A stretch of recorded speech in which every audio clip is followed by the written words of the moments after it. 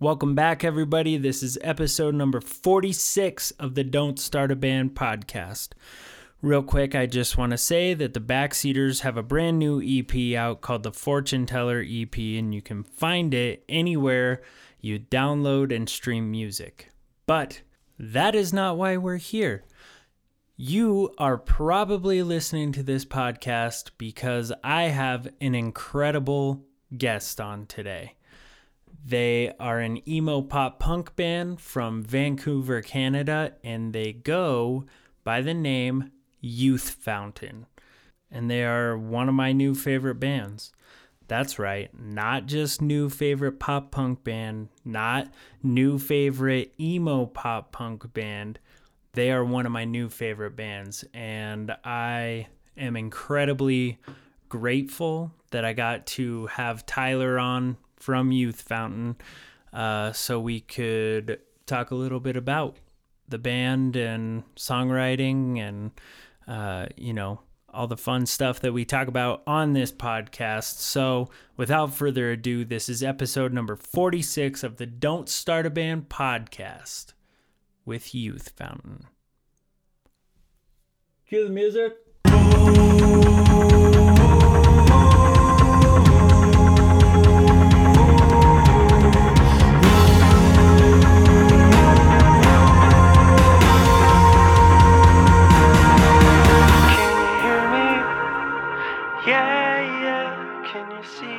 What's up, everybody? This is take 2, Don't Start a Band podcast, episode number 46.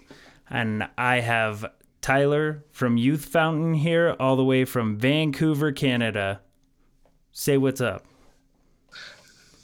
What's up, everybody? There was, I don't want to say technical difficulties, because there wasn't like one thing that wasn't working. We just, had to figure it out. Both of us are not tech geniuses, but that's right. Yeah, but we made it work. So why don't you tell the listeners a little bit about yourself and how you got into music and everything? Yeah, totally, man. As you know, my name is Tyler. I play in a band called Youth Fountain. I don't know. I just started kind of playing 11 or 12, kind of just like just picking up guitar and playing and doodling and whatnot. But I think what really kind of got me into wanting to actually play my own kind of music and write, and of course start a band. Ironically, the podcast is called Don't Start a Band.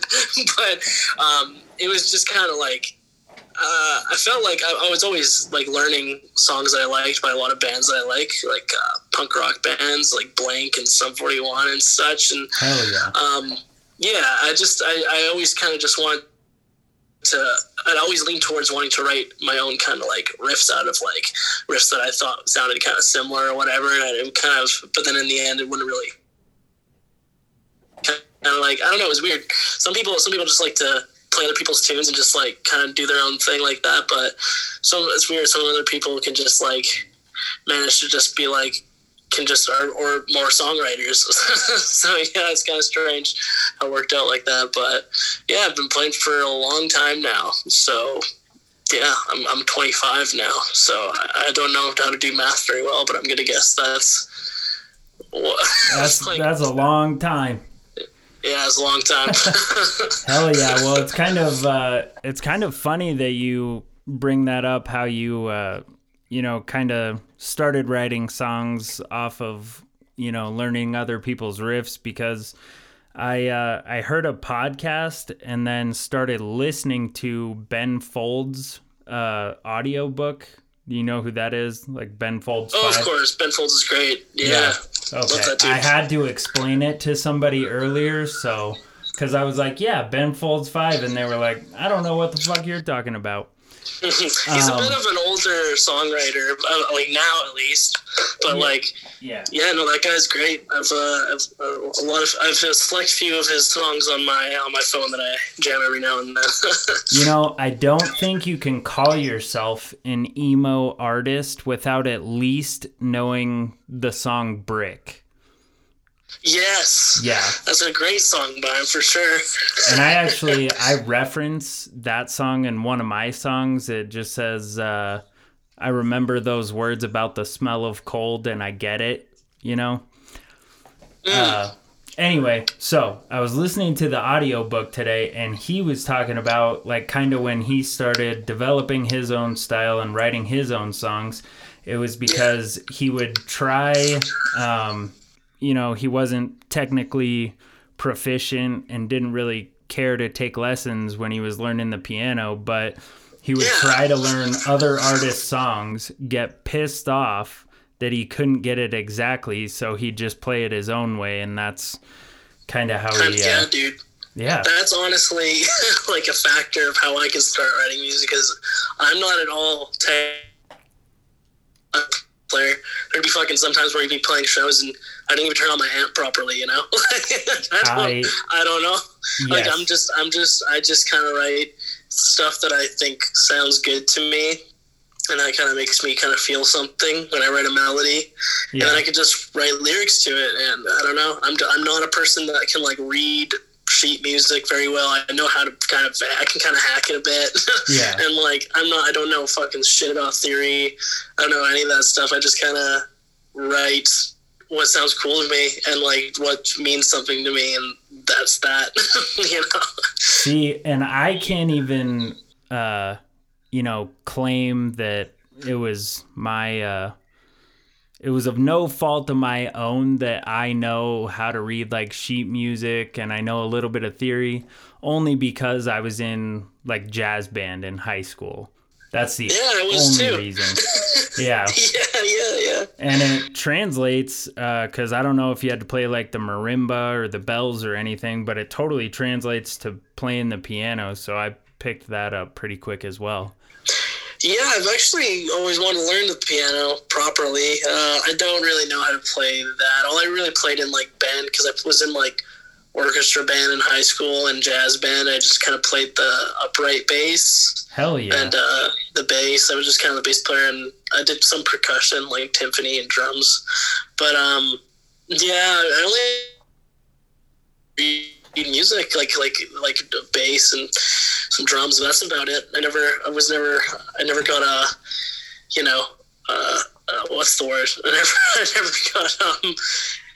promoted to the bells or piano or anything like that. So yeah. I hear you, man. But that, sometimes that makes the best songwriters, because so I was in a band with a guy back in the day who knew all that shit. He knew all the theory, sheet music. He went to school for it. But the dude was an emotional robot. Like he'd say, "Oh, dude, all right, we're going to write a song. It's going to be in the key of E, and we're going to use these chords, and we're going to talk about this because it kind of sounds, like a sad song. So we're going to do this." And I was like, yo, I don't feel this 1% at all. So yeah, that can definitely be a thing. Everyone's different like that. Every musician's kind of got their own, if they're more of a emotional player or a technical player, I think it's a good way to put it. And I'm definitely more of a play from the heart and not the brain. Yeah, I would say that you definitely have that emotional part locked in, I think that's why your music is, I don't know, to me seems pretty fucking successful, Yeah, it's done pretty well for when things kind of taking it a little bit more seriously, because it just was like a solo thing of just me. I'd upload fucking shitty phone recordings of old songs that I would write when I was just out of high school, and I put them on SoundCloud or YouTube.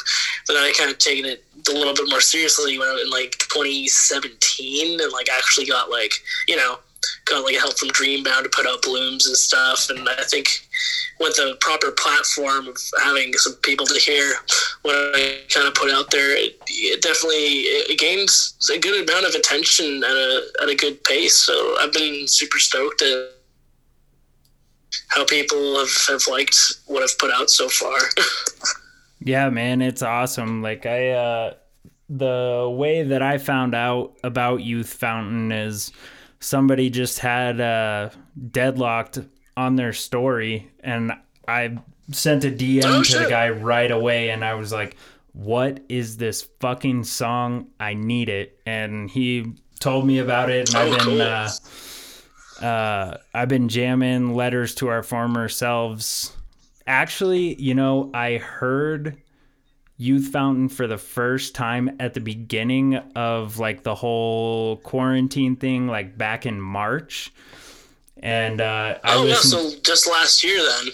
Yeah, I hope you're not offended by that, but yes.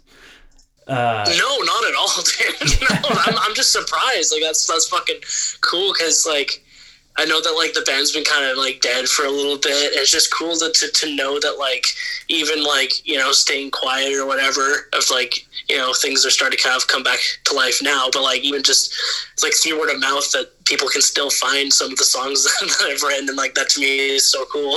That's so dope.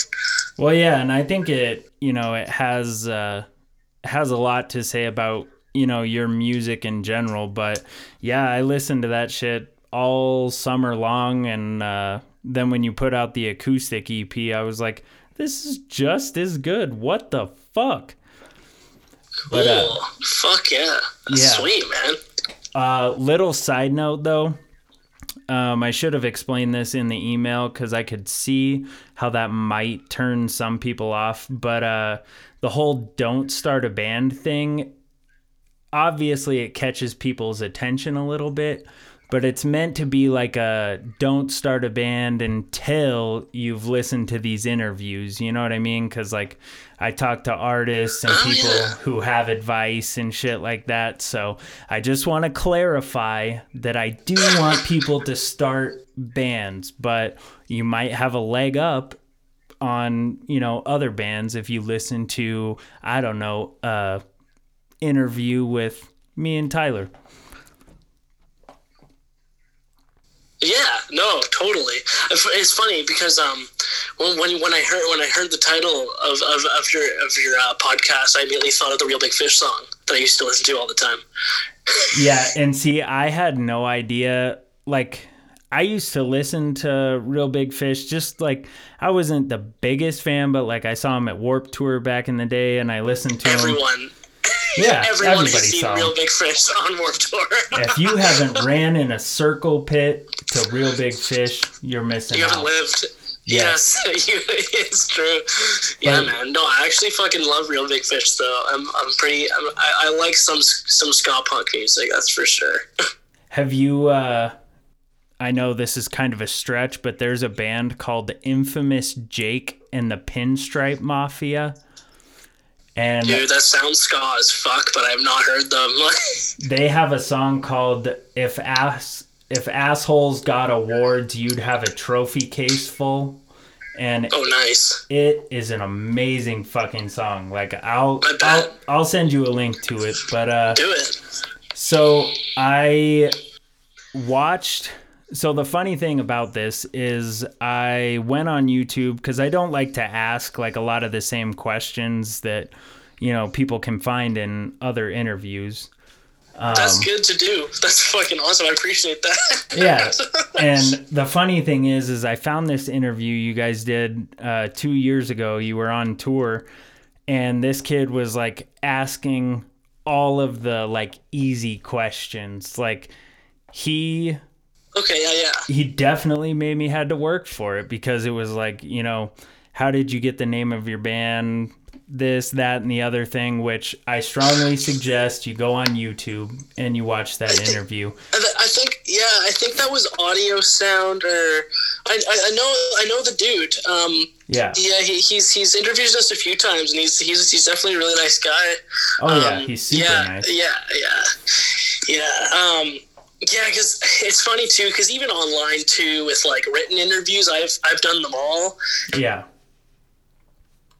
Every interview, and I can definitely get some double questions. But honestly, man, like it's not even a big deal if you did ask a similar question, because like at the end of the day, like there's still still a pretty like new band. Like it's not like I've been writing music since like 2012, but like in terms of the grand scheme of things, like with the last record that came out like 2019, and the next record's gonna come out this year, like we're still at a pretty new stage of like an upcoming band. And I mean, I hope the next record kind of takes off even more, and maybe it could get catapulted a little bit more. But like, even if I do get asked the same question, it's if it was like maybe like 10 years down the line in your career, how did you start your how did you come up with like Wikipedia for that or something? Well, yeah, and I also watched the live stream that you did recently, because I was like, oh, sick. Oh, here we go. Another, group of people who are going to make my job harder. But honestly, though, man, like it's too. So you have to think about how like not that many people have like heard the questions and answers too. Like, like what? Maybe like 100 people watched that, or like maybe like 200 people saw the interviews online. So like even so, there might be some new people that check out this podcast and have like who just heard about the band and they just hear these questions. So it's like I feel like everything's still so new. Yeah. So it's not even that big of a deal if it's like the similar questions. But that's cool that you still like kind of really try to think outside of the box and come up with some new questions, because like that makes it even more interesting for me. So thank you. Well, yeah, and I mean, I had obviously some questions that I was genuinely, intrigued about, just because you and I have a similar situation where in my band, like I write everything and then mostly, I record a lot of this stuff, but being sole songwriters and everything, like obviously I had some genuine intrigue about that. But I watched the live stream and that interview, and I was like, all right, this is going to be good. Oh, yeah. No, I always love doing these kind of things, like whenever the opportunity presents itself, and I always hop on board it like right away. There's never been really a time where I've turned down anybody that wants to just chat about the band. So I'm stoked, and thank you again, man. Yeah, I mean, thank you. And the weird thing about this podcast is it was just... I started the whole thing because we were trying to sell tickets to our last EP release show, and a bunch of people were, asking for free tickets, asking for free this, that, and the other thing, which, usually I don't mind, but I was like, you guys don't understand. We just spent like $4,000 recording an EP, putting this show together, making merch, like all this stuff. And it's like, throw me a fucking bone here. So I started the podcast to talk to artists, to be like, see, this is what you do. Yeah, no, dude, it's fucking tough. It's really to be in a band. My God, it's another choice in itself to like really want to do what artists do on the road, and like, man, like. No real money in music, like you said, like you put so much money into trying to get something going, and at the end of the day, like I can't say at all that like I've ever made like any real money off of like just playing, like writing my own music. Like I've like you kind of just like the band thankfully has been able to just sustain itself and like support itself with all the support that we get. But like how much money it is to tour, to like travel, and to like buy merchandise, and to record music. Thankfully, like the last record, I did it all myself, and it was all completely like free. Like I just recorded it myself in like my room. Like, it sounds incredible though. This next record actually has like. Thank you, yeah, but man, wait until you hear the fucking next shit. Like, if you think that sounded good, this next record actually has real drums, like properly reamped guitars. It's mixed by like the engineer who's been recording my vocals properly. it's all so mint. It sounds like so polished, and but again, a lot of money has been put into it that like I didn't have before, thankfully for the label that we're on. So it's pretty cool, like seeing what this next step for the band's going to be like, and how people are going to react. Because I'm just so fucking stoked. I'm just so stoked to get out new material, and like how it's sounding is just like, I'm just so pumped. But talking about how hard it is to support a band though, still like it's tough to make any like income for yourself out of it. Like you get to a point where you're supporting the band with the money that you're getting in itself, but to actually put food on your table and to like live comfortably, you gotta be like a fucking rock star. You gotta be like a, like fucking Taylor Swift level, to like really make a good amount of money. And it's tough. I think people need to just be making music because they want to make music, and like they just do it because they love it and not for money, because you kind of just, you can't be in a band if you want to make like a career out of it. It's just very, very unrealistic to be like, I'm gonna make this my career. You don't quit your day job. Well, and like at the smaller levels, the dream, or the one thing you can hope for, like at a more amateur level, or whatever word you want to use for it, is that it, like you said, is a self-sustaining thing. You know what I mean? That it creates its own money, so that you don't have to pay for merch out of your own pocket or recording. Yeah. So that's the goal. A victory in itself. Or if you can make enough money each night for, I know some bands like hotel rooms, some bands don't, but it'd be, fucking dope if you could stay in a hotel every night and then come home with a little extra scratch, Yeah, it's just like you gotta celebrate the small victories you get when you're in a band. And you gotta just do it because you love to do it. That's pretty much it. And just not let it bum you out too much if like no one's at a show, or like no one bought merch that night, or like you kind of start thinking like, why the fuck am I doing this at times when you're on the road and like you're lonely and you're hungry and like upset about everything, and or when you get sick, you're like people that you're on the road with. Yeah, or when you get fucking sick too. I've gotten sick every time I've toured. When you are sick on tour, you're like, fuck this and fuck everybody, and I want to go home. Totally, man. Totally, dude. Yeah. You're right. It's just how it is. But I don't know.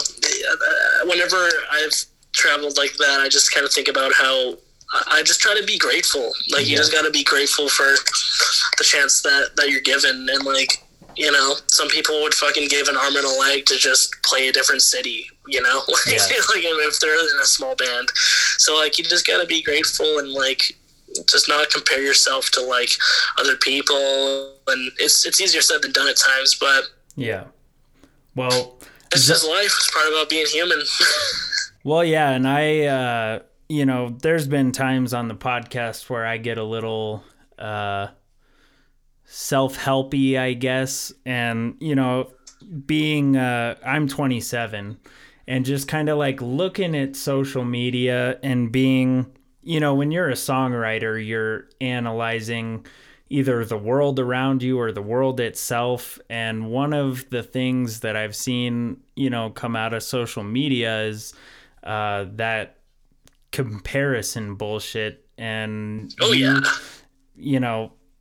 more often than not, you're going to feel bad about yourself and your situation before you're like, I'm doing way better than that guy. So yeah, people do that a lot, and it's not healthy. And I've been trying the past like couple of years now to try to stay off as much as I can of social media. It just sucks because that's part of the game. Day. It's part of the game, and you got to kind of be on social media if you want to, do artistic things. It's just kind of how it is, because you appeal to people online. But I just try to like, I don't know, I think it's also just a part of having like kind of getting older too. I just I don't try to compare myself as much anymore and to other people that I feel is like more successful or I think that like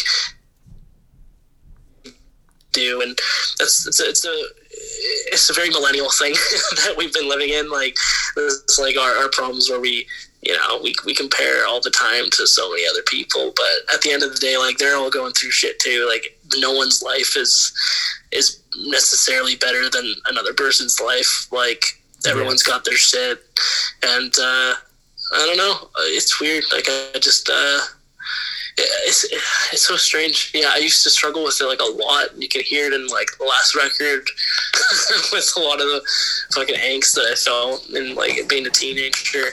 Yeah. But yeah, we definitely go through those motions.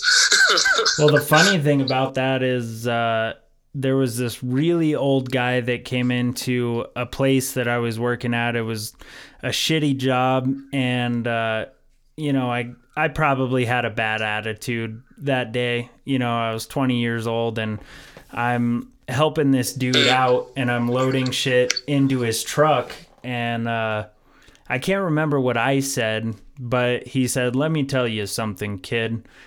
If you look over the fence and you see that the grass is greener, always remember that it's AstroTurf." And I was like, holy fucking shit. That is so true, because like especially with social media, I mean, like social media, you're gonna see the fucking AstroTurf. Oh, it's all fake, dude. Everybody posting the nice photo of themselves. Everybody posting like this music that you think sounds like perfect and everything. It's all like for example, if I was to post a photo of myself, I'm gonna post like the nicest one out of like 200 takes or something, Fucking it's same. like everybody, and you get all these filters, and it's just how it is, and it's how everybody does it. It's like everybody's just a human, we're all just like people living on the same earth. Like we're all in this together, and like some people kind of just like feel like social media is like taking a form of itself. It's its own crazy ego it has when you have like a different line. It's so weird, and it's just kind of like the norm that we all have like our own identity that we go by, how we portray ourselves online, and like I don't know, it's kind of like just how it is just normal. Like everyone does it now. Yeah. It's just kind of a part of how societies are going, but I don't know. It's weird. It's so weird to think about what it was even like, back in like the year 2004 or something, 2000, in the early 2000s, like shit's developing so fast, technology's going, and it's kind of scary in a way. Well, and that's the thing about, being an artist and being in a band these days is, the artist, you and I kind of grew up listening to similar artists like Blink and a lot of the Warped Tour bands. And, the advice they had for bands starting out was you gotta get in the van and you gotta go on tour and you just gotta make it happen. And the unfortunate thing now, and I know I've talked about this on the podcast a couple times, but people aren't just going to shows to go to shows anymore. Like if they don't know you're coming, they're not going to show up at the venue. So that's where you have to play that social media game first, and then you get in the van. Yeah, and even so, man, like, I mean, even with the last year with COVID. Yeah. I've even kind of had a theory in my brain that, like, to be in a band now, you don't necessarily always need to be touring. You don't always need to be playing shows and be such a road hog. Because some people think that, like, that is the key to success, is just to never stop playing shows. Yeah. But, you could be put on a really bad tour where it just hurts you. You're playing to, like, nobody, and you just get financially broke or something. And, like, it's definitely good to play shows. Well, I mean, I'm hoping we can all play shows soon. But fucking same, dude. Yeah, but like you're saying, like social media and having an online presence is like is you can gain fans all virtually now, and it's weird. It's just weird to think that who knows what it'll be like in another 10 years. Like who knows where we're going. Yeah. Like who knows? I mean, one day shows will be obsolete. Like, don't say fun. That, man. You're gonna talk people out of being in bands. But do you watch the punk rock NBA? Do you watch those videos on YouTube? Punk rock NBA? Dude, I have no idea what that is, but it sounds kind of cool. It's fucking tight. Here? It's just like, I think he's like 34, 35.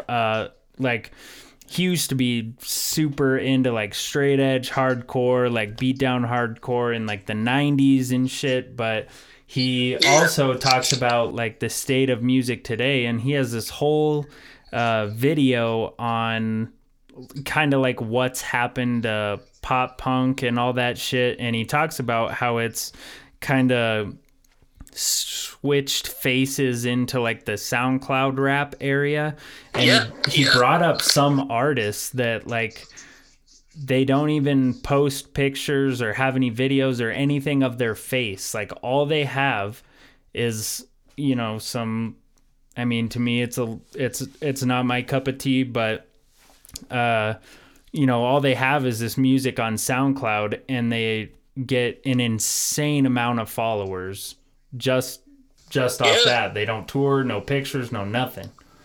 There you go. Like that right there is proof that like you don't necessarily need to always be playing shows. Yeah. But like obviously also to some degree, because there's some audience with like genres where you kind of do need to play shows. Maybe with that kind of a genre, maybe not the most important. Yeah. But it is interesting regardless. Like it's wild to know that like you can make somewhat of a career and you know, like a business out of playing music all virtually now. Yeah. Well, and that's crazy. So we got disconnected there. I think it was my Wi-Fi. Not totally sure, but anyway, what we were talking about was the virtual concerts, and you know, some concerts you definitely need to be in the room with the energy, like hardcore shows and a lot of pop punk shows, but there are some amazing live stream shows that have either happened or ones coming up, and I believe that Youth Fountain, aka Tyler, is doing a live stream soon. Is it on the 22nd? You are correct there. It is definitely on the 22nd. I think around 5 o'clock. But even if you can't make it and you still buy a ticket, you can watch it anytime after as well. So that's exciting. That's awesome. Well, I can definitely say I will be watching that for sure. Sick. So thank you, dude. Yeah, I'm stoked. I mean, it's definitely a genuine like for your band, you know?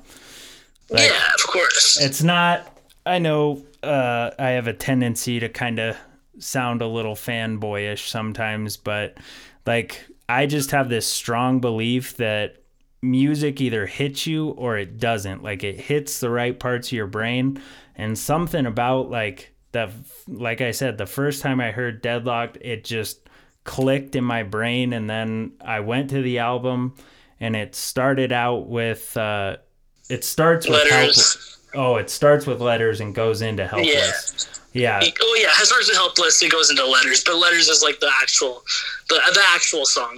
Helpless is just kind of like the little intro. But I gotta say, it is so fucking jarring when like I have my Spotify or whatever when it's on shuffle and it plays Helpless and then doesn't go into Letters.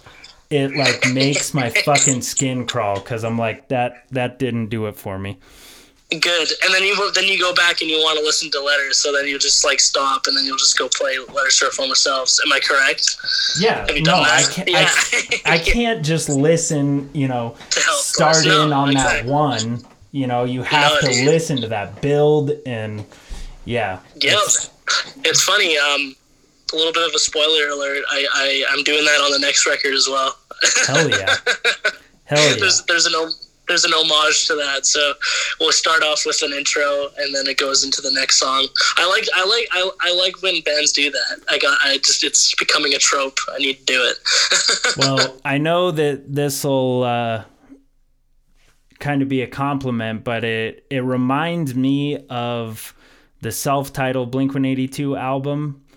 Exactly. Most of those songs went right into one another, and like Easy Target to all of this. I love that shit. Or just that little interlude, Violence Before Stockholm Syndrome, when it has like the letters from Mark's grandpa to his grandma or whatever. Yeah, exactly. You know what's up. Dude, it's still one of my favorite albums to this day, and it was like the first Blink album I got back in 2003, like when it came out. And I've told this story before, but like I put my thumb over the parental advisory sticker when I like put it on your parents or something. Yeah, like when I fucking scanned it on the thing, and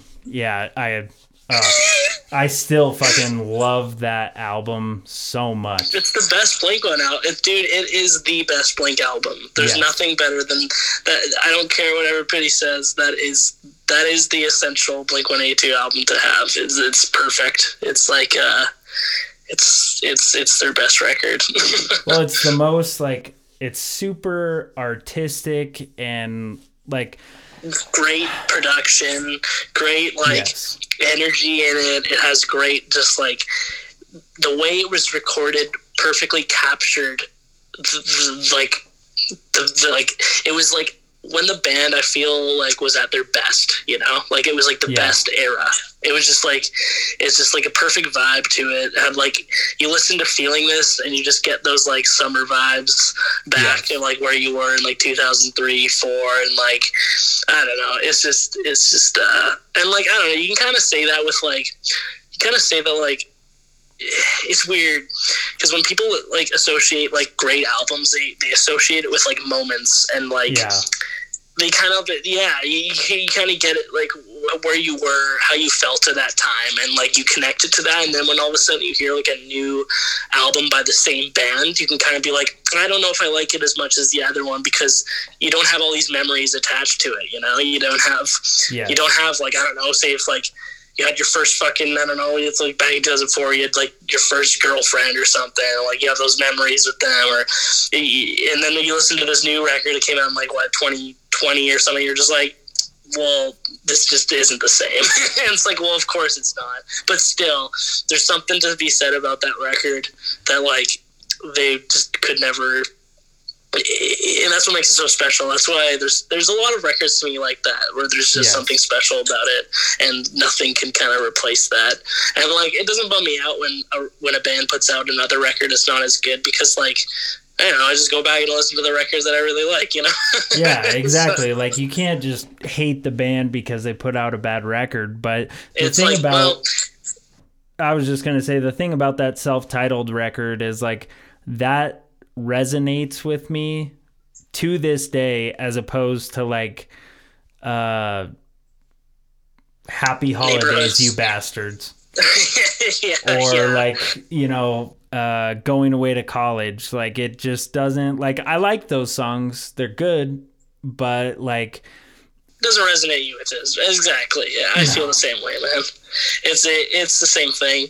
And like, I also, of course, putting out a new record for a band is terrifying in itself, and that's why for even with the new record that's coming out, I'm like, fuck, because like I know how much people really did like the record that was put out in 2019. And I'm like, but I can safely say that the next thing that I'll be putting out is like, I feel like there was a lot of filler on the last record, like a lot of just like, you know, I put on like Furlough and Lucid and like Ache, and like a lot of the other songs were like, they're pretty short too. This next record's like almost like no filler. It's like 14 tracks. They all feel like solid songs and like singles, and I can safely say that like it's better than the last record, but of course you're going to have people that associate the first record with like these memories. And like, that's the problem with like new bands and you put out new records. It's a little terrifying, but you just got to give it time, I think. And I have like a hunch of like people are definitely going to feel that, just because, man, it's just fucking terrifying putting out new material because you have no idea. Yeah, like I have no idea what people are going to think about it. It's been racing in my mind. Fuck. I feel you 100% because we just put out an EP at the beginning of December, and one of the songs on there is probably like the lyrics are super personal to me, but I could see how somebody might hear it and be like, oh, this idiot tried to write a pop song. You know, like it sounds a little poppy, but like the lyrics are not poppy. I can say that. But I did have a question, you know, not to make this about me or anything. But watching your live stream, people were asking, you know, everybody wants to know, like, what can we expect from the new album? And it's so hard to answer that question. But one answer that you did have is you said that it was a little bit more mature. And I'm just kind of wondering, like, I know, you know, you kind of said there was, you know, a teenage angsty feel on the last one. Like it was very straightforward with how you were feeling. And is this one more like metaphorical, or like how would you describe mature? I think that's a great question. I'm glad you asked that. I think that like mature in a way that like there's a lot more like cool intricate things that I've done, like more like I've thought a little bit more outside the box with my writing, and like there's like more cooler riffs that I've written. Like there's a little bit more techie, like cool, like kind of, I don't want to say tiny moving parts, like the way that I would do it. Like tiny moving parts. Yeah, I'm like I'm not nearly as skilled as what they do, or even like Hot Mulligan when they do these kind of cool little like things on their guitar. Like I've kind of experimented more like that. And when a lot of the other stuff that I wrote on Letters was very like 4 chords. That's it. Like they're all just all of the songs on Letters could be played in the same key if I wanted to. Like they could all just be like put a capo on, play the same chords somewhere, and like I could play all those songs if I really wanted to. And like, which is a little bit like, but that's what's kind of cool about that record too. Like I've played the same like 4 chords, but like you can play those kind of chords and make a whole new song, and like it kind of gives, you can make a song however you fucking want to make a song, and it can be its own entity. And that's what's cool about that record, because all the songs do sound different in my opinion. Like they all are different. But this next record, this next record's more like I kind of thought a little bit more outside the box, a little bit more like just for one, it sounds a lot better. Like it just sounds like a professional recorded record this time. The last one, like I don't, you know, not to like discredit myself at all with how I recorded it, but like again, I just fucking recorded off like Logic on my laptop using like Amplitude, Addictive Drums, and just I thought it was just gonna be demos, and I made them sound as good as I could.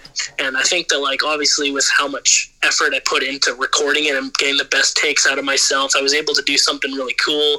But this next record's like, I have like my good friend Tim Creviston, he's been recording my vocals. I'm actually going to be recording more vocals for it tomorrow, funny enough. Nice. All I have left to do is just track my vocals for the songs, and then he's going to finish mixing the rest of the record. It's just a lot more well put together, well structured. There are a lot more factual songs, not like fucking 2-minute songs. Like they're all just like, it's just a lot.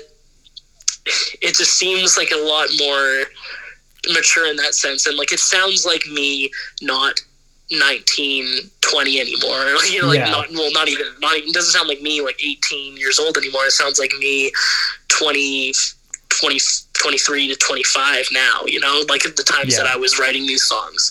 They're still sad. They're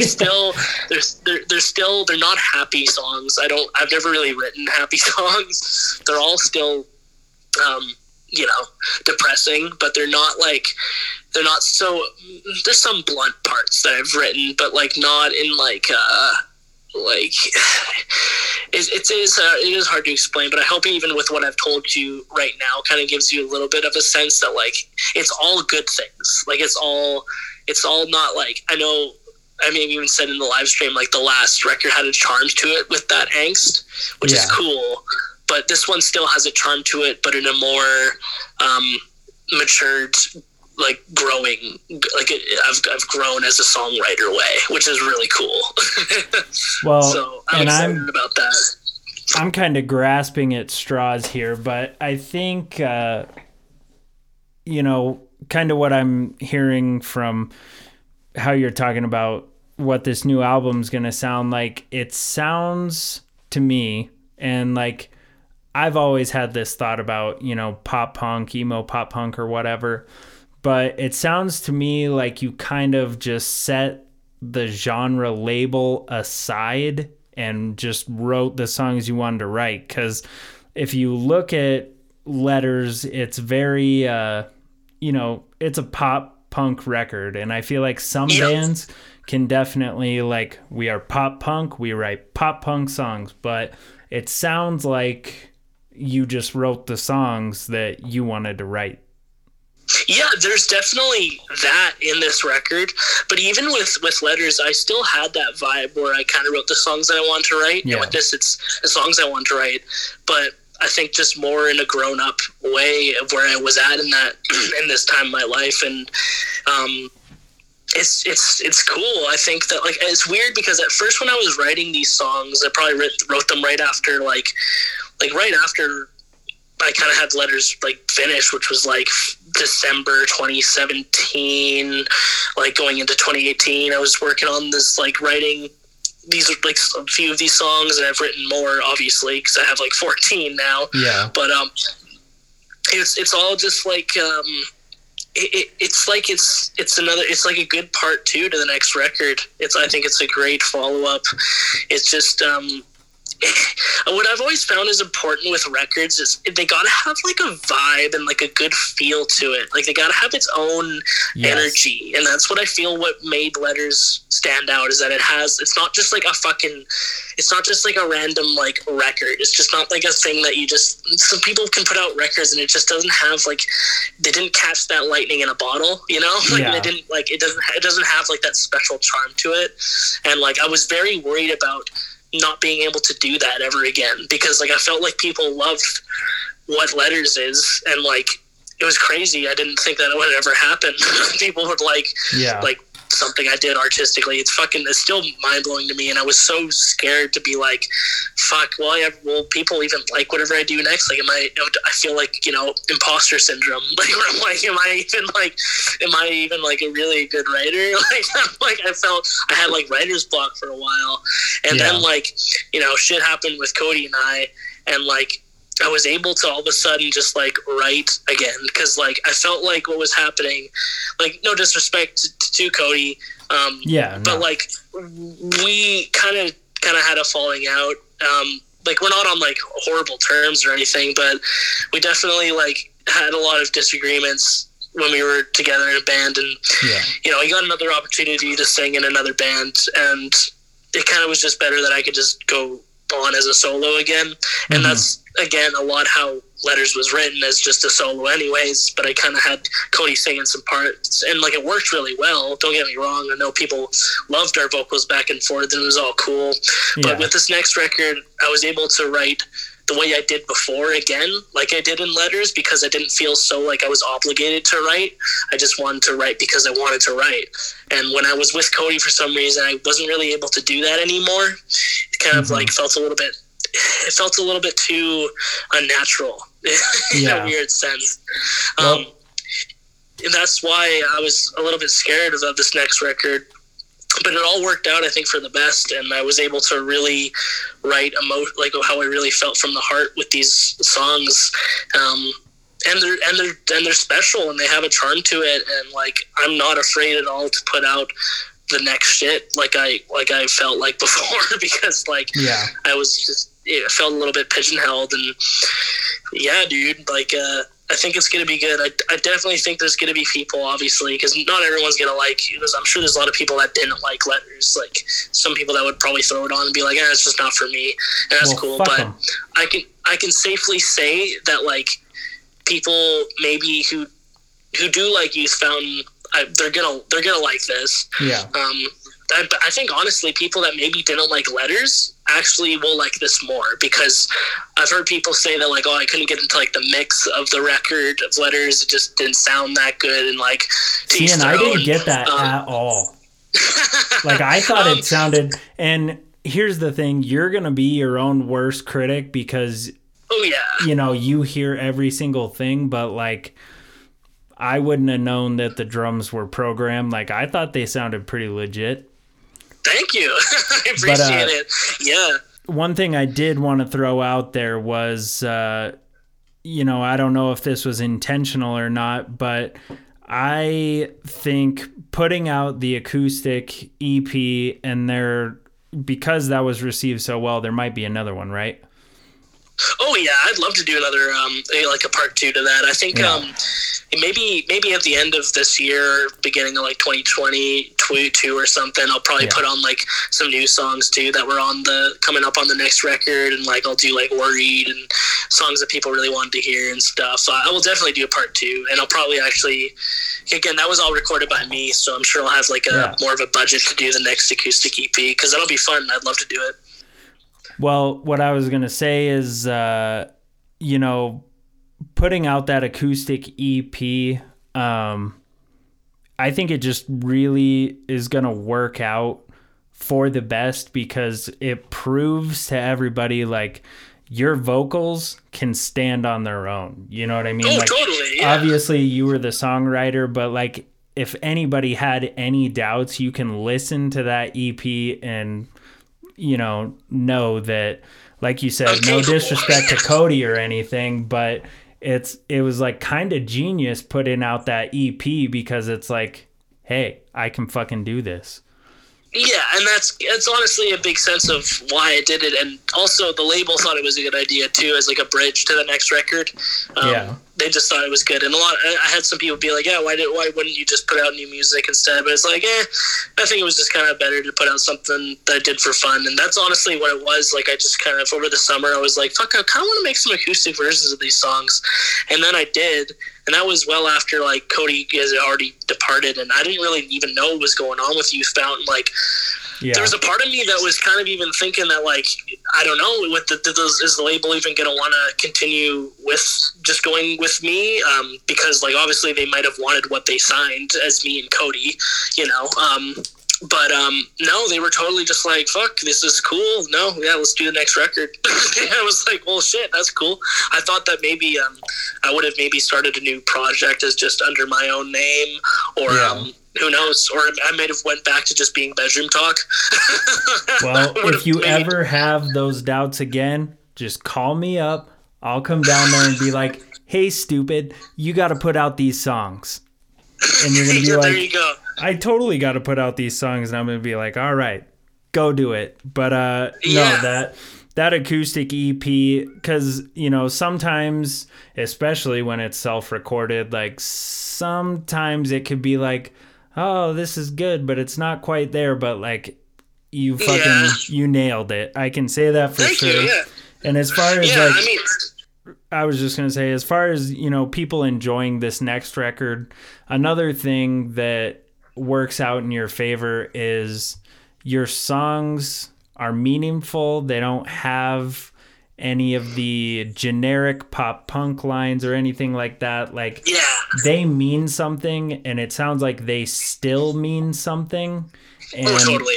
I think, watching the live stream and just hearing some of the people's like questions and how they were quoting the lyrics to you, like, I don't think you have to worry about the existing fans still being, fans of the new record, because it's still you. The songs still mean something. Oh, and, yeah.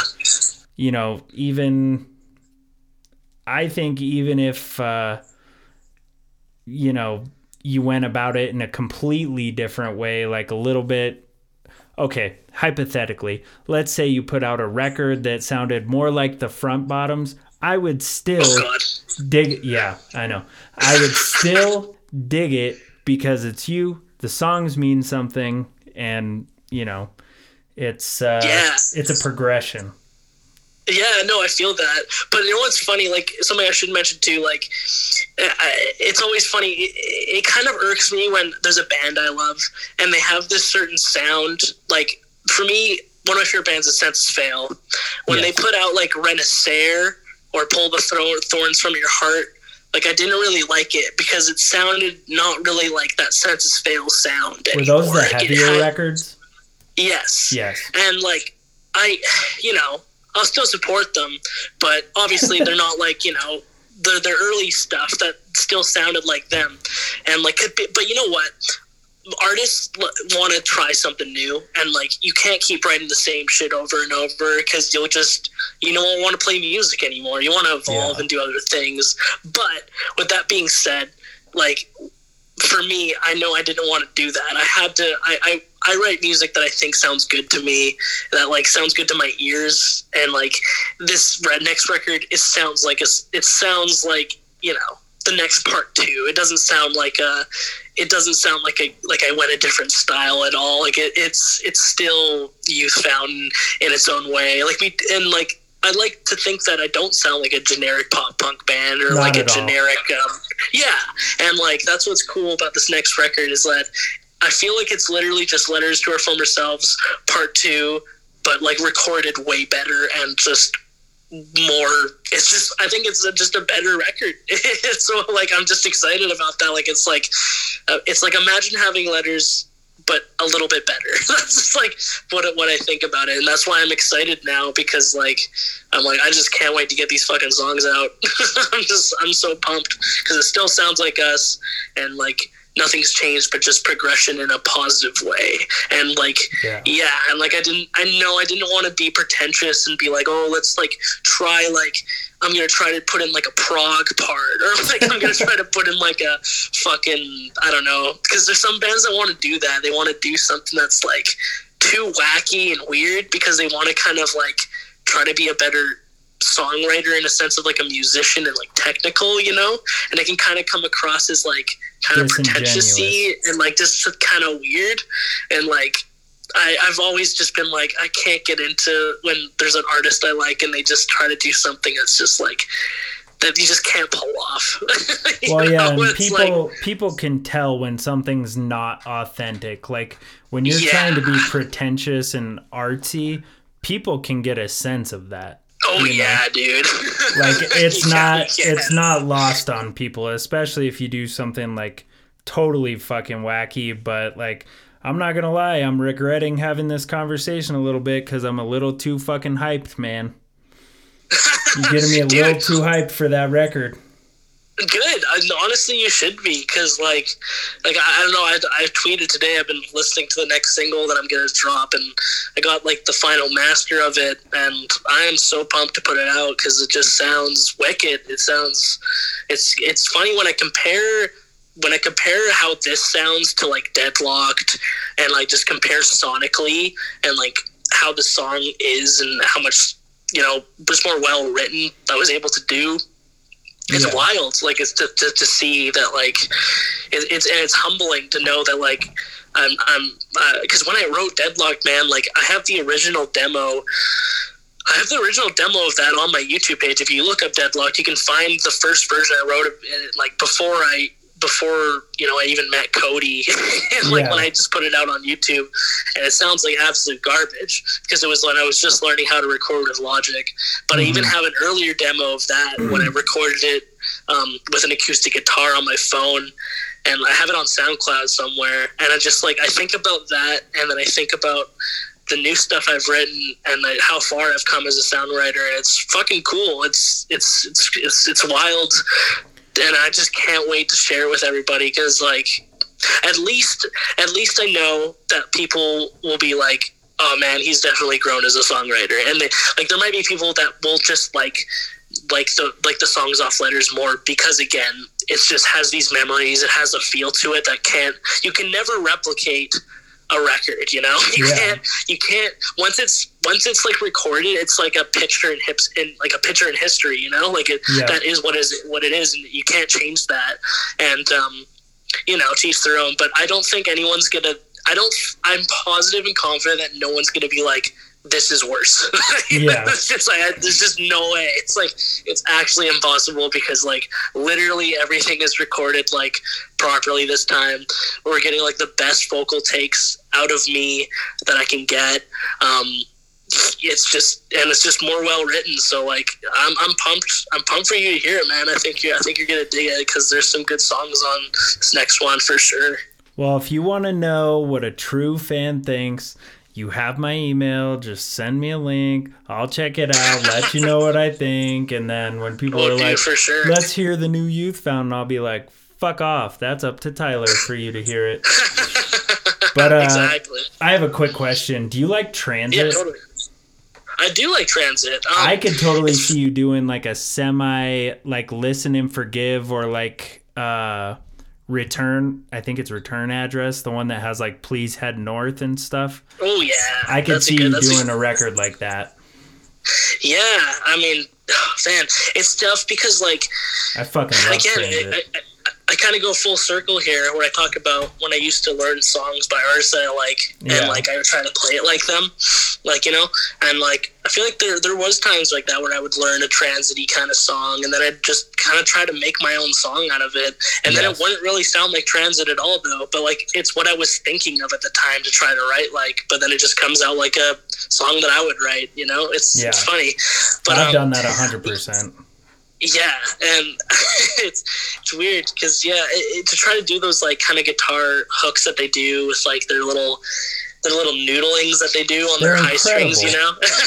Well, and I feel like you're not gonna get, and I know this is kind of gearheady, but I feel like you are not gonna get that sound without those Vox guitars. I was about to say, yeah, you need the Vox guitars. Like, I watched some video that they did where they were talking about them, and just hearing them clean channel, like, I would love to have one of them, you know? Yeah, dude. They were always known, like, whenever I heard, I think The Answer Comes in Time. Yeah. That song, hearing the clean tones on that, I'm like, ooh, this is the best clean guitar tone ever. Don't fucking say that it's not, because it is. Like, anybody who says no, you're wrong. This is like the best clean guitar sound you could get. Well, and even like, you know, Long Lost Friends and all those songs, like, there's only a slight crunch maybe, but it's still like, that band I feel like is timeless. And I was supposed to have Joe on the podcast at one point, but it didn't work out. But yeah, that band is phenomenal, and I just wanted to say that I could see you doing something like that, because like, again, his lyrics are meaningful, the music is awesome, like, it's just fucking dope. But yeah, it's just fucking tight. I'm ready for that new album. If I could just ask you real quick, what is your songwriting process? And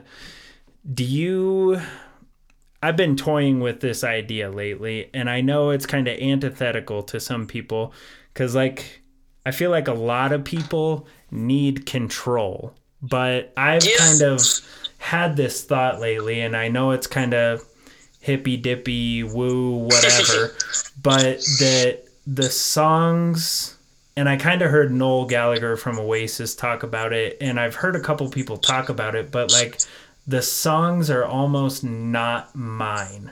And like, the more I let go of trying to control and like trying to make songs appear, like, the more I let that go, the more they kind of come to me. And like, do you believe that some of your songs are like, you know, drop out of another universe, or there's some ultimate muse that like puts it in your head, because like songs and songwriting is fucking weird, because you're like putting this thing down that never existed. You heard this in your head and it never existed, and you're putting it out into the world to exist forever. That's yours, you know?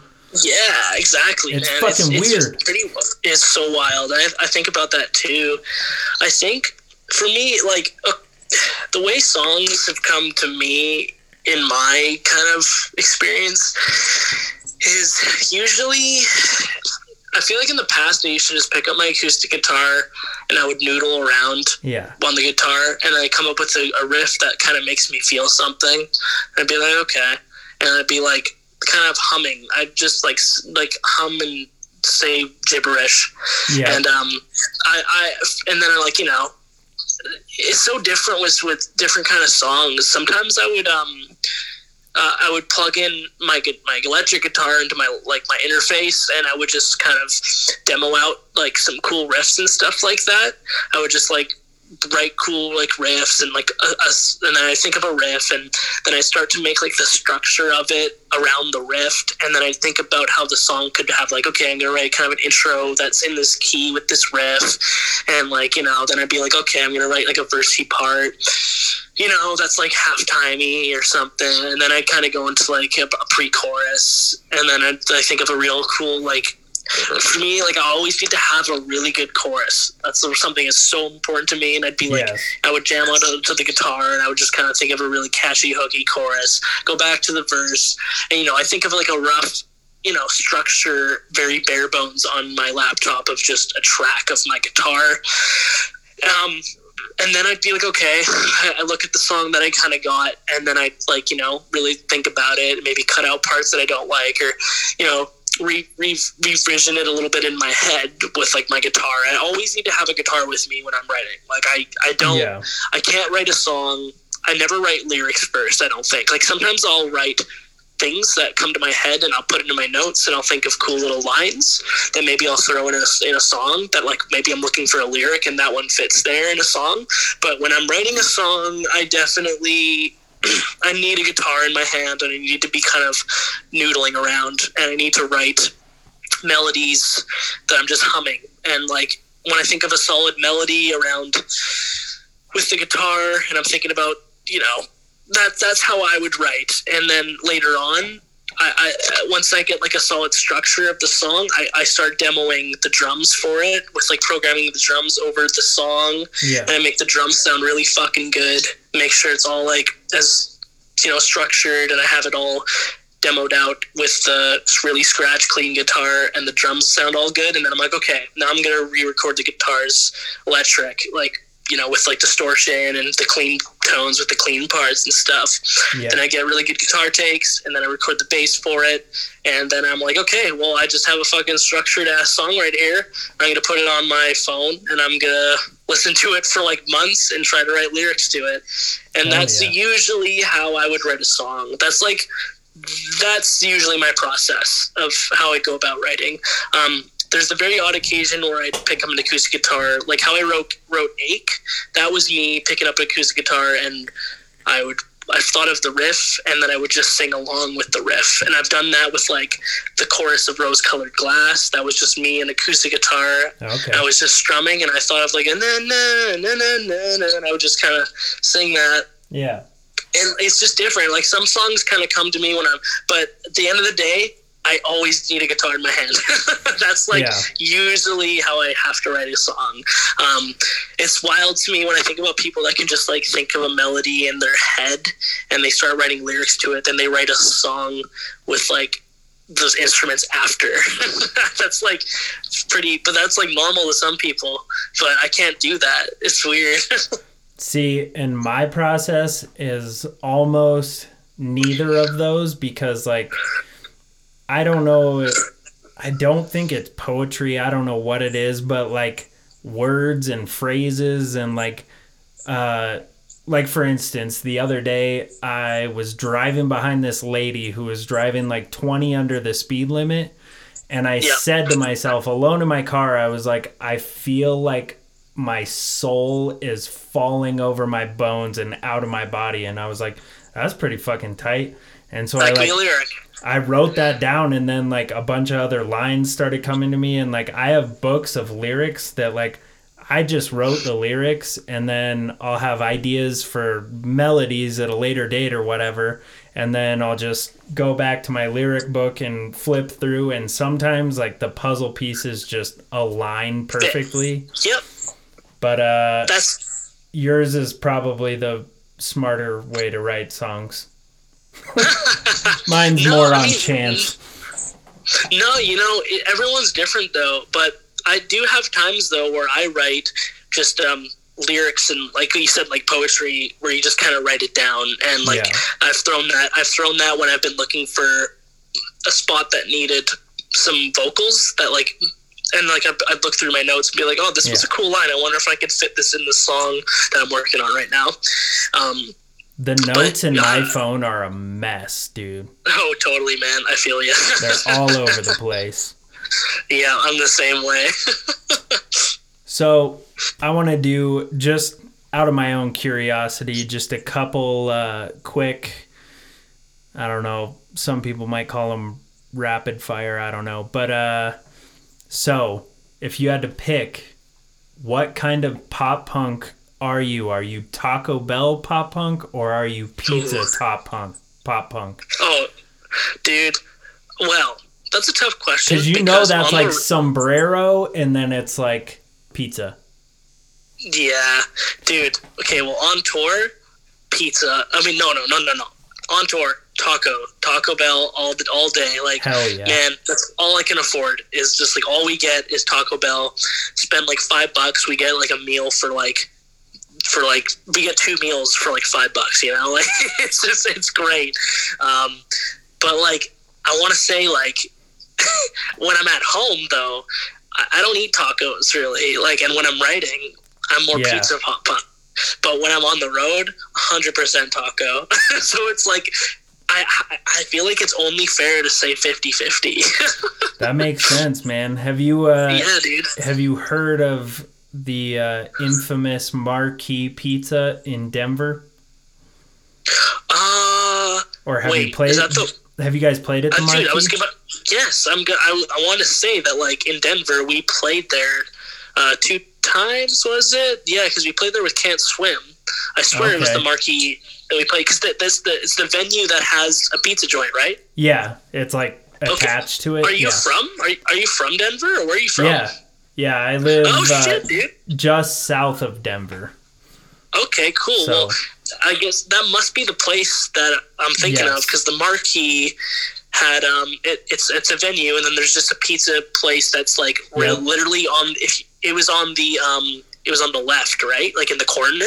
Yeah, there's like a little half wall that separates it from the venue, but like, oh fuck, dude, Marquee Pizza, best pizza in Denver. But I'm sure you've also heard of the infamous Illegal Pete's burritos. Oh yeah, we went there. Yeah, we went to the Illegal Pete's too. And then they had it's like Chipotle but way fucking better. Well, their queso is out of this world, and like it's tight. Getting the fucking green chili, like the pork green chili or just regular green chili on your burrito. Fuck. Oh, dude. It's the best, dude. It's the best. Man. Yeah, I have to say 100% on the road is like tacos all the time. Yeah, it's just, like we're on the road. I'm never really eating pizza. Whenever I had pizza, just had like friends and fans bring us pizza, like and like on the off day. But when we're on the road, it's like I consume only tacos. Hell yeah. All the time. Well, and like, I feel like for a long time, McDonald's and like the McGriddle and all that stuff, like that was the breakfast, which I do love a McGriddle. But dude, does the States have chicken McGriddles for you guys? No. Dude, what we the have fuck? Dude, we have chicken McGriddles. Dude, it's the best. It's the fucking best. It's like chicken and waffles. We'd have the McGriddles with if they do have it, I don't know about it. But dude, I'm pretty sure they don't. Yeah, dude, it fucking slaps so hard. It's like having chicken and waffles, and it is the most delicious thing ever. You guys are missing out. But I was gonna say that Taco Bell scrambler, like in their breakfast menu. Yeah. Fucking dope. Oh yeah, dude, Taco Bell's the way to go. It's so cheap and it's so good. I love their potato tacos you can do. Yes. Like they're it's so good. See, I suck at rapid fire questions. So the next one on this rapid fire list, because we could talk about food all day. We could. A guilty pleasure artist, or an artist that you listen to that no one would think you listen to. For instance, mine is the Grateful Dead. Okay. I've never really listened to the Grateful Dead. See, here's the thing. This is where it got me, is they have a record called Working Man's Dead, and it's basically a folk record. Like, wow. It, very, like, there's, fucking like slide guitar on it, and it's just very folky. Cool. And that's where it got me hooked. And like, I'm gonna be honest, I don't like a lot of the later like super trippy jammy stuff, but like what they did in the early 70s, it was like fucking rock and roll, you know? Yeah, for sure. But anyway, what's your artist? Dude, I have so many. I feel like the majority of my guilty pleasure artists, I'm like proud to say, because it's fucking hilarious. I mean, I really like fucking. I like Taylor Swift. Honestly, I like some of her shit. I like. Have you heard her new song with the National?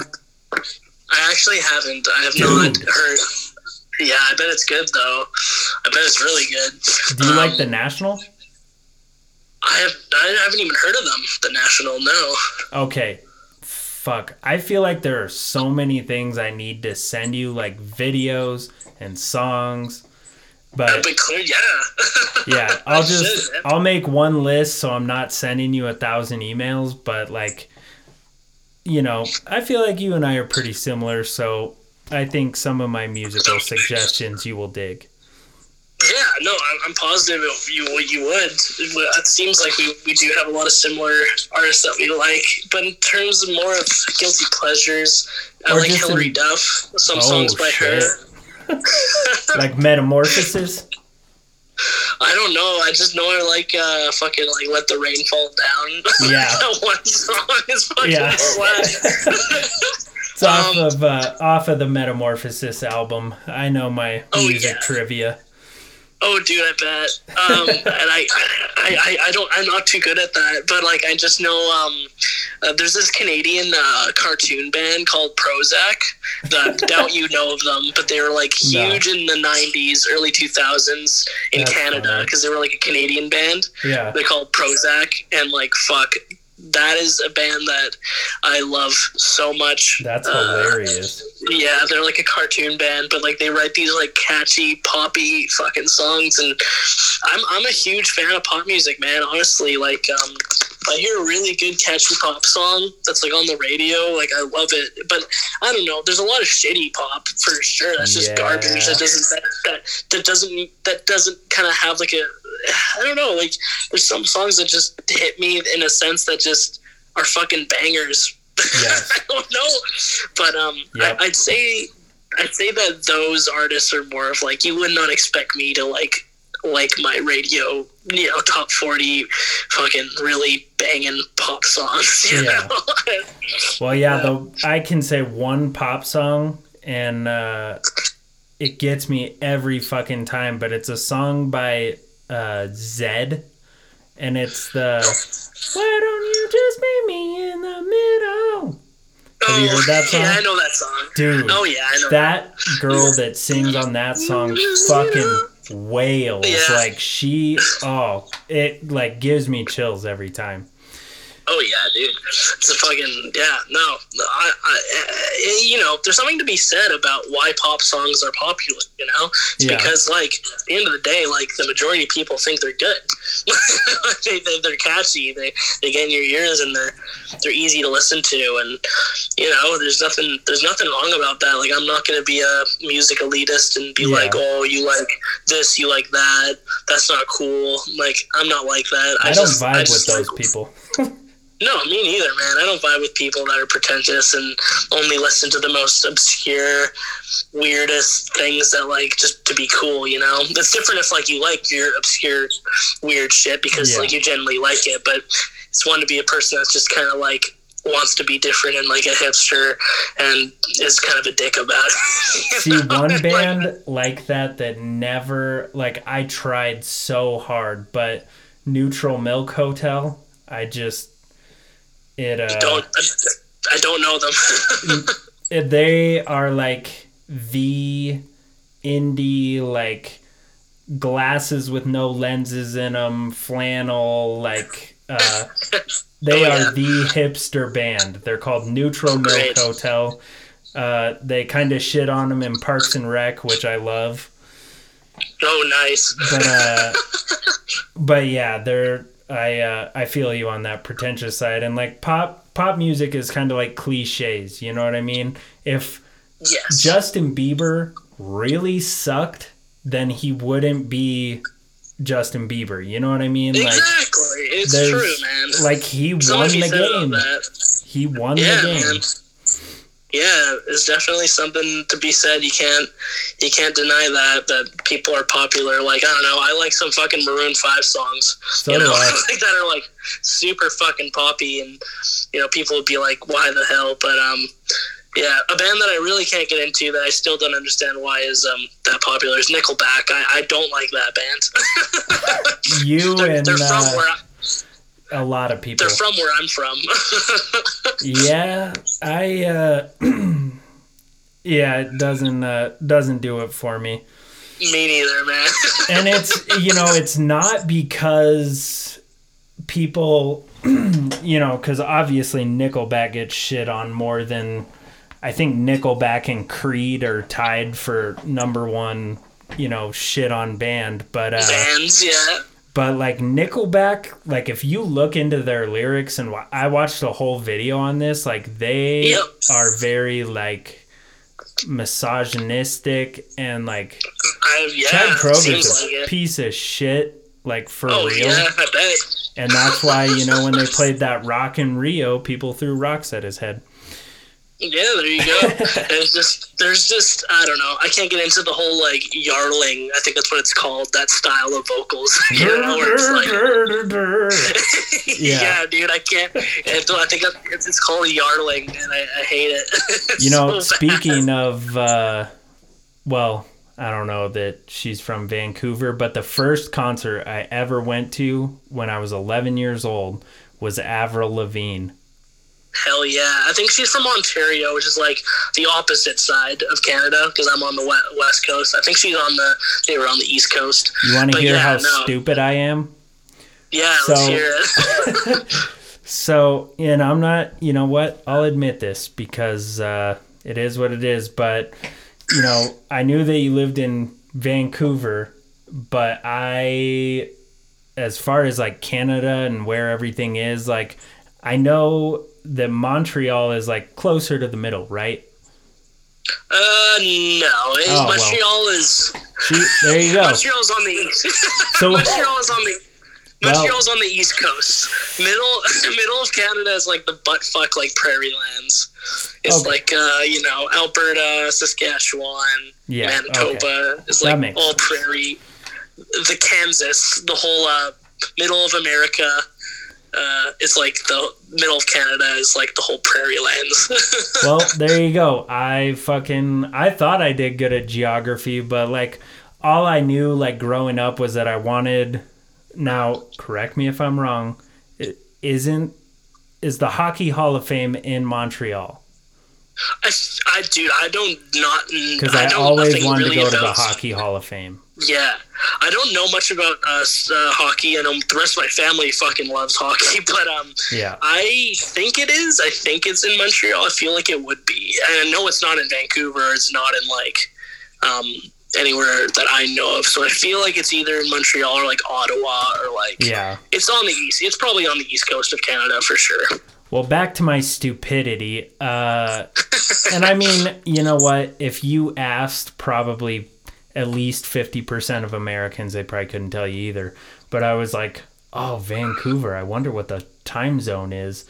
And I fucking looked it up and I was like, so it would be this time zone, blah, blah, blah. And you're like, yeah, Pacific Standard Time. And I was like, oh, fuck, I'm so stupid. Because I like looked at a map and I was like, yeah, it's like above California. That makes sense. Yeah, it's just like above Seattle. Like my dumbass just, I felt so stupid when I looked that up. You're Central Time, right? You're right in the center? Mountain Time. Oh, you're Mountain Time. That's right. Never mind. now I'm dumb. No, doesn't matter. I mean, America's America. And that's another thing I was thinking about too. I know we're a little off topic here, but like I was like, all right, the podcast is going international again, because I had this dude, James, he runs a podcast called the Oasis Podcast. And it's a pretty big podcast, but I had him on and trying to navigate the whole, because he lives in London, and like trying to figure out a time that wasn't inconvenient to him was kind of a bitch. But you know, just because of my schedule. But I was thinking about it and I was like, you know, when you think international, for some reason, like it feels like Canada and Mexico are not international, because like we're all on the same continent, you know what I mean? Yes, I feel the same way. Like international, when someone's like, yeah, I'm taking an international trip, you're like, oh, where are you going, Africa? Yeah. Exactly, dude. No, I'm going to Cancun. Oh, that's not. Yeah. It's like, I don't really feel like that's international, but okay. Yeah. Tell yourself whatever you want, world traveler. Yeah, no, I think, no, international is for sure overseas. That's when I think of international. Yes. Mm-hmm. One of my last, like, rapid fire things was... Yeah, yep. I mean, it's not really... yeah, super rapid. It's all good, dude. I feel ya. It's more of a kudos, because I don't see it a lot, especially, I mean... in America or Colorado in general, but major props on the Fred Perry polos. Ooh, dude, I love my Fred Perry polos, man. Dude, like, fucking same. Dude, they're the best. They're the most, I mean, they're expensive, that's for sure. Yeah, no shit. They're just so classy looking. I mean, I only got into them because of bands. Because I know that, like, Bayside, Anthony wears them like, all the time. Buddy who sent the sale would wear them. I think the Movement guys all fucking wear them too. It's like a weird, like, trope of, like, some, like, like a Warped Tour classy look. You want to look classy, but unfortunately, I know that, like, now, at least, I don't know, I know that, like, fucking whatever, down in the South, like, Proud Boys or something wear them, where, like, they're all fucking... Don't tell me that.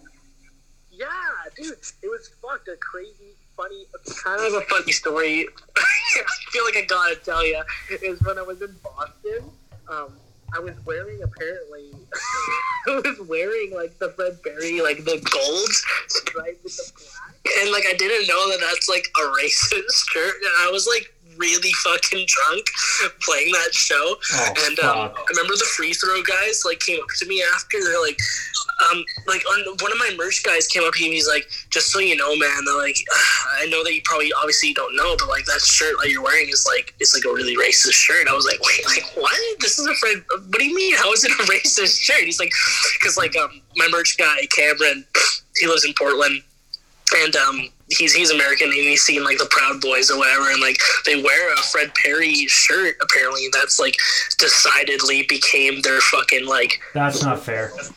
Yeah, dude, it was fucked. And I was wearing it, and I remember, like, some of the free throw guys came up to me and were like, I think it was Kevin, the drummer. He was like, "Yeah, man." Like he's like, "I know you don't. Obviously, you don't mean to know that. You're Canadian. Like I'm sure no one around here.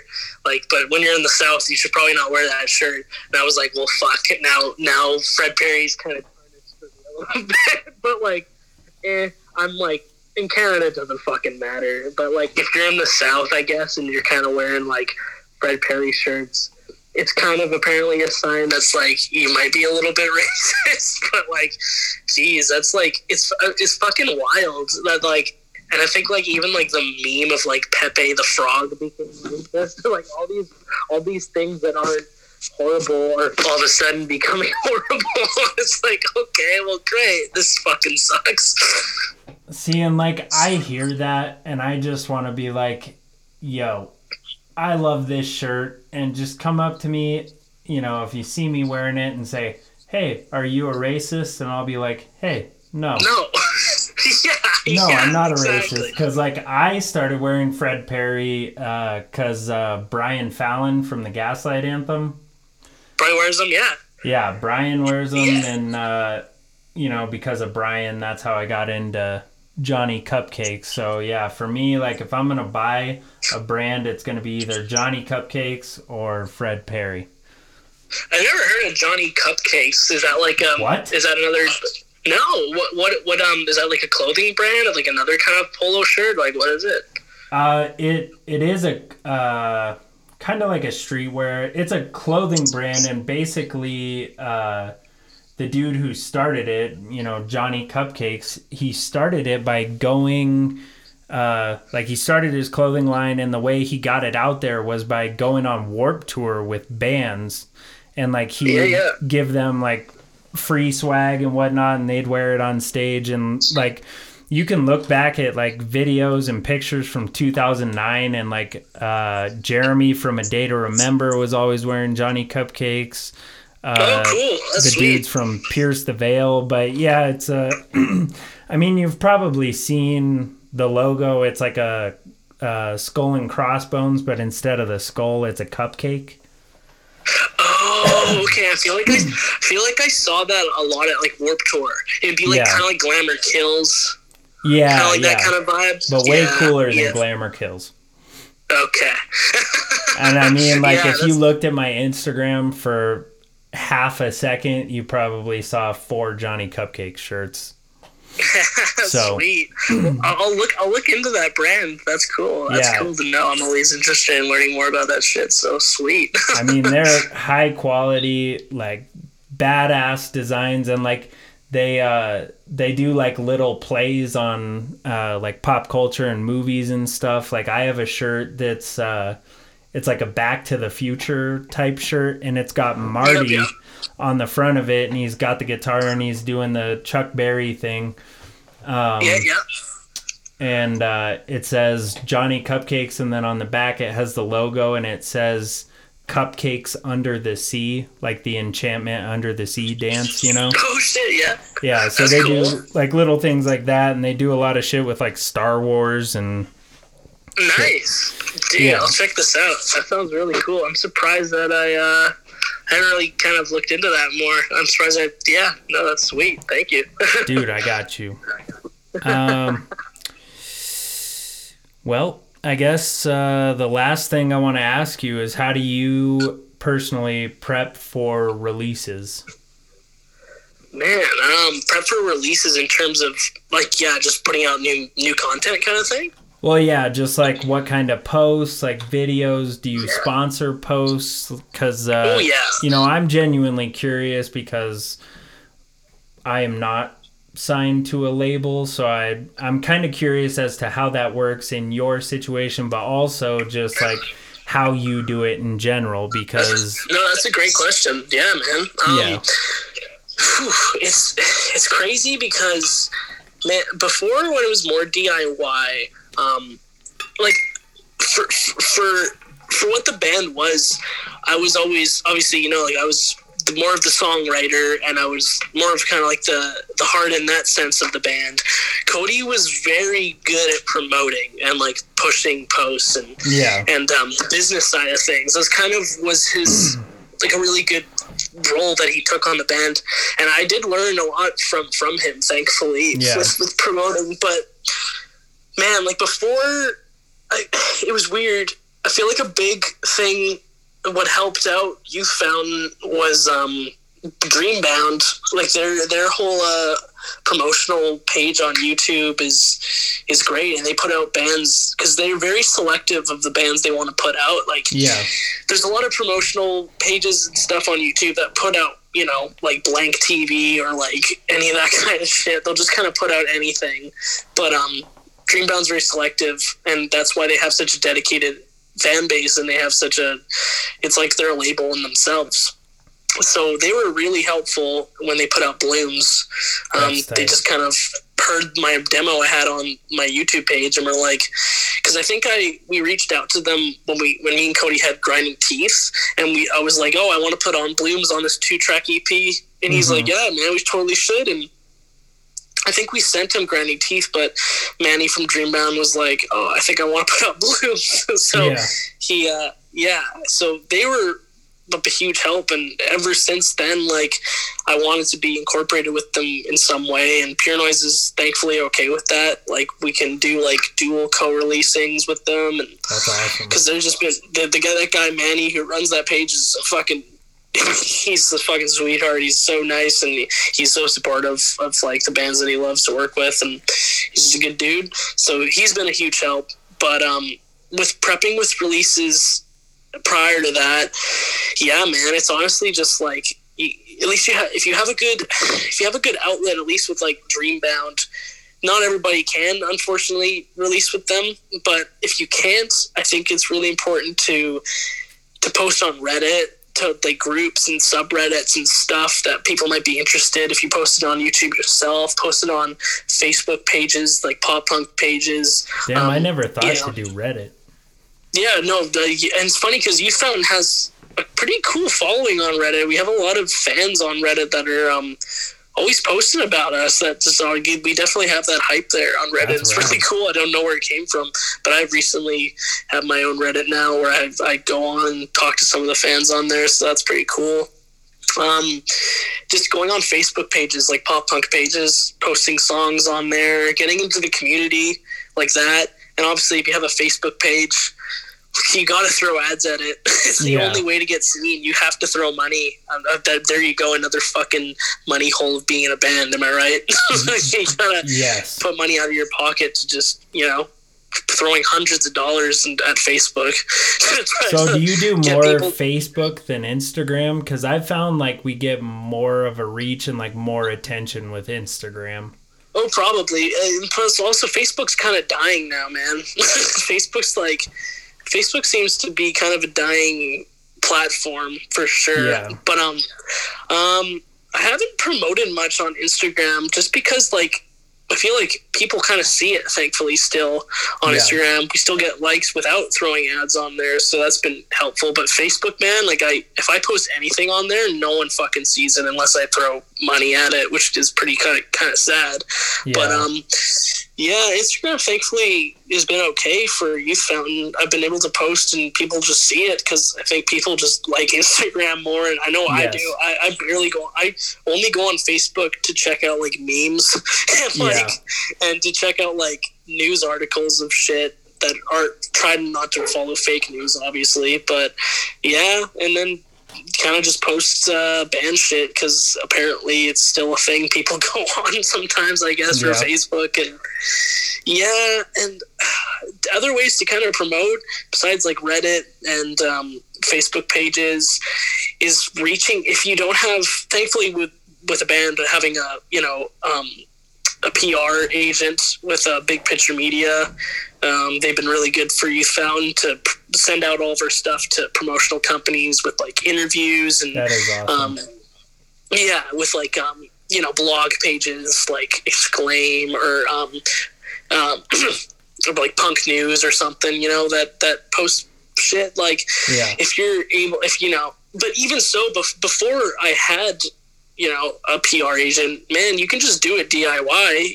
If you have your if you kind of, show that you have songs and you have like kind of a press kit and try to at least present yourself efficiently and, present it like it's a job, like a resume, like showcase this, what you have going as a band, and you say that you're releasing a song. If you can help with any promotional support, that would be great. And you can, show a song that you want that you're releasing. If you can send it to blogs that, post alternative music, that's a huge help. Yeah. And it's just better to have content and be like, hey, check out this blog post that, so and so posted for us, and it's just content that you can throw up online. It's a grind, especially when it's DIY. But again, it's just, you got to do it because you love to do it, and that's about it. Yeah, I would say that is the worst part. I mean, maybe not the worst part, but the hardest part for me, and I even had to, I made my own little lock screensaver that says post, don't consume, because sometimes I'll go on there to post something and then lose 20 minutes. But I follow an entrepreneur. I don't know if you've ever heard of him. His name's Gary V, or Gary Vaynerchuk. Yeah, I think I have heard of him. Yeah, people share like his motivational stuff and whatnot, but he's also like a marketing guru. And one thing that he talks about that I've found to be like pretty helpful, it's cringy, but TikTok, using posting it on TikTok, and like it's cool because like, with distribution, like your music's already on there. But like the organic reach on TikTok is pretty outstanding. Yeah, man. Because I feel like me and you are both kind of, we're older millennials, and and like we're kind of a little bit behind on the TikTok thing. It's hard, man. Dude, just recently, I just recently got into like actually using my Twitter now. I still suck at Twitter. Dude, I sucked at Twitter for so long, and I kind of hated it. I was just like, I fucking hate Twitter for sure. But then I was just kind of like, well, you know what? If I kind of want this band to kind of catapult a little bit more, I feel like I got to be a little bit more active on social media, because it just is so important. And like a part of me even thinks like, man, maybe once this record comes out and I kind of want to push even more, maybe there is a little bit of a younger audience or whatever, I can get going on TikTok, as cringy as it is, for sure, because we're getting older. It's like, I don't know, but there is an audience there. There's for sure an audience that's untapped there, and you could easily get more followers for sure just by pushing it on a whole new platform. But it's just another fucking thing where you're like, oh my god, what do I need a Discord too now? Like, do I need? It's like there's so many fucking things that I'm just like, I'm already exhausted. I'm doing so much shit. Well, yeah, I made a TikTok recently, and it was like, here's my songwriting process, or like how I make demos, and it's a fucking 30-second TikTok, 20-second, I don't fucking know. But it took me like an hour to film this shit and put it all together, and like I'm still learning how to use all of it, and it's a crazy time to be in a band. And like the Twitter thing, I think it's hardest for me because I think about posting shit on there, and then I'm like, who the fuck cares? Yeah. So that's honestly, what I battle with. It's weird too, because Twitter, you have to have a certain kind of personality for it. You gotta have like Twitter this, almost died for a second there. Like nobody was fucking using Twitter, and then all of a sudden it's back. Yeah, dude. I don't know. It's like Twitter, you gotta have this like I don't kind of give a fuck vibe. It's kind of like a very chill, post anything you kind of want, and you're just kind of throwing shit. It doesn't, like, I don't know, I've always found on Instagram and like Facebook, you can't overpost, you got to be very selective, and you can be more promote-y. When Twitter's more like, I'm just hanging out, I'm here, like, check out this kind of song, and you just kind of be, kind of be more yourself, how you would talk to your friends. Like, it's supposed to be more, it's a much more personal, like, you can easily talk to the bands you like to talk to because they can respond to you faster, and it's more like a personal platform, whereas like Instagram and Facebook's more like a businessy kind of vibe. That's kind of how I've kind of wrapped my brain around Twitter. It's much more of a, it's kind of more of a fun fucking shit show, Yeah. Well, that's really helpful. Like, that makes a lot of sense, because I know on Instagram, if you see, like, especially when people do the grid posts, like, if you see somebody post some, like, 4, 5, 6 posts in a row, you're like, Jesus. You're like, I'm thinking about unfollowing you. But, like, if you see 5 Twitter posts in a row from somebody, you're like, damn, this person's on one. Yeah, exactly. It's totally different. That's right there. Is like, Instagram, you can't do that. Twitter, you can go on a fucking rant. It doesn't matter. Yeah. That's what's kind of cool about it in its own way. Like, it's kind of like a lazy, I don't really care social media app, which is why I think it's successful in that way. That makes sense. You can just kind of be yourself and talk to people that, like, maybe, if you're a public figure, like, people can get at you a lot easier on Twitter, I think. Yeah. Well, I think the one that we can skip is LinkedIn. I don't think we have to get that one. Oh, and I also wanted to bring up, it was kind of funny. So in your live stream, somebody said something about a youth fountain OnlyFans, and you were like, what the fuck? Oh, that was funny. That was hilarious when someone said that. So obviously they're probably just trolling, and they're just being funny because, like, that's blowing up for sure. Every fucking, like, any girl I know, like, it's just normal now to be like, they have an OnlyFans. And they make $100K a month.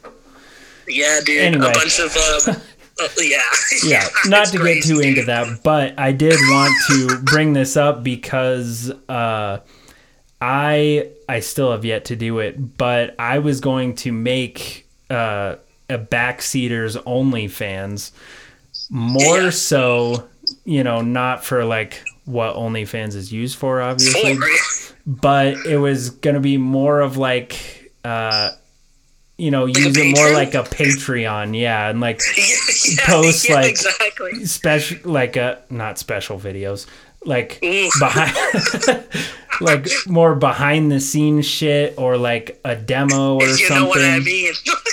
Yeah. And that's cool, though. The tag was going to be the Backseaters, the band next door. Ooh. So there you go. I still have yet to do that, but I thought, maybe somebody would throw, like, a pity, like, $3 subscription, like, oh, that's funny, I'll do $3 a month, just for the lulz, Yeah, exactly. I was like, this is so fucking genius, and then I never did it. It's kind of hilarious for sure. Like, yes. Yeah, it's kind of, and, like, maybe no one's done that yet, and you guys can be the first band to be on and that's the thing too. Like, could you imagine being the first band on OnlyFans, and then imagine how pissed off all those people are going to be when bands flood OnlyFans? They would lose their shit. They'd be like, we had this platform and all these bands fucking ruined it. That's like a South Park episode right there. Hey, I think we got a pitch here. Dude, Trey Parker, Matt Stone, where are you at? Let's go. Hell yeah, man. Well, I don't want to take up too much more of your time, but I just want to thank you so much for coming on the podcast, and this is hands down one of my favorite episodes so far. I was really looking forward to this. Hey, real quick, so you got a little muffled there. If you could just, like... Oh, yeah, totally. Yeah. Say a little bit what you just said. Sorry about that. No, dude, that's all good.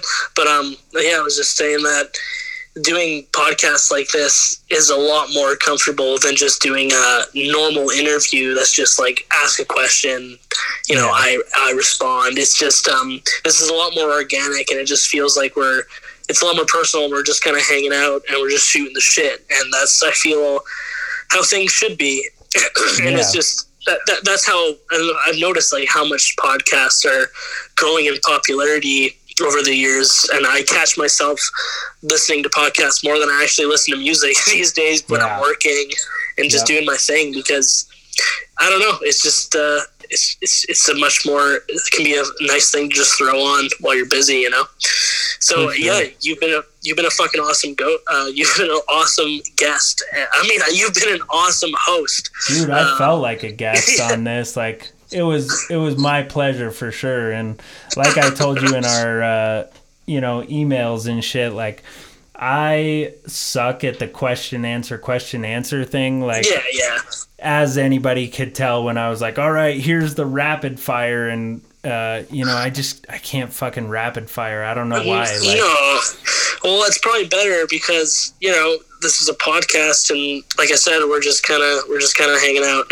People need explanation, Yeah, and people want to hear the in betweens of things, and like why, like what we're talking about, because that's what podcasts are for. Is just put it on when you wanna like kill some time, and you're just kind of vibing out, and I'm all about that. Yes, for sure. Yeah. But yeah, man, I really appreciate this, and like I said, it's one of my favorite episodes, and I even had the Dangerous Summer on, so that's saying something. Sweet. Man, that's great, and yeah, like, thank you for giving me the opportunity to be on this show, and yeah, I hope to do more podcasts for sure with some people, but out of all the few kind of podcasts that I've done so far, this has been a really good one as well. So thank you for having me, man. Yeah, no, I did have the Dangerous Summer on, but I was just joking about that. But if you want to, when you put out the new album, or if you have something you're dropping, I know it's not the biggest podcast in the world, but if you want to come back on and talk about it and promote it, dude, that'd be sweet. I'd love to have you back on. Sweet. Yeah, I'm totally all about that. Yeah, let's talk more for sure once maybe once the album's getting close to being put out, or when I drop maybe like the next singles and stuff like that, and we can discuss that more. It'd be fun. Hell yeah, man. Well, sweet. I think that's it. So sweet. Awesome. Yeah. So for everybody listening, Tyler will be doing a live stream, a Youth Fountain live stream, January 22nd around 5 p.m. Pacific Standard Time. Yep, you got it. You nailed it. Okay, 5 p.m. Expect a new single here soon. He's going to be sending it to me. I'm not going to say a word about it. Yeah, so that's basically it. Thank you again so much. And, this has been great. Totally, man. Thank you. Hell yeah.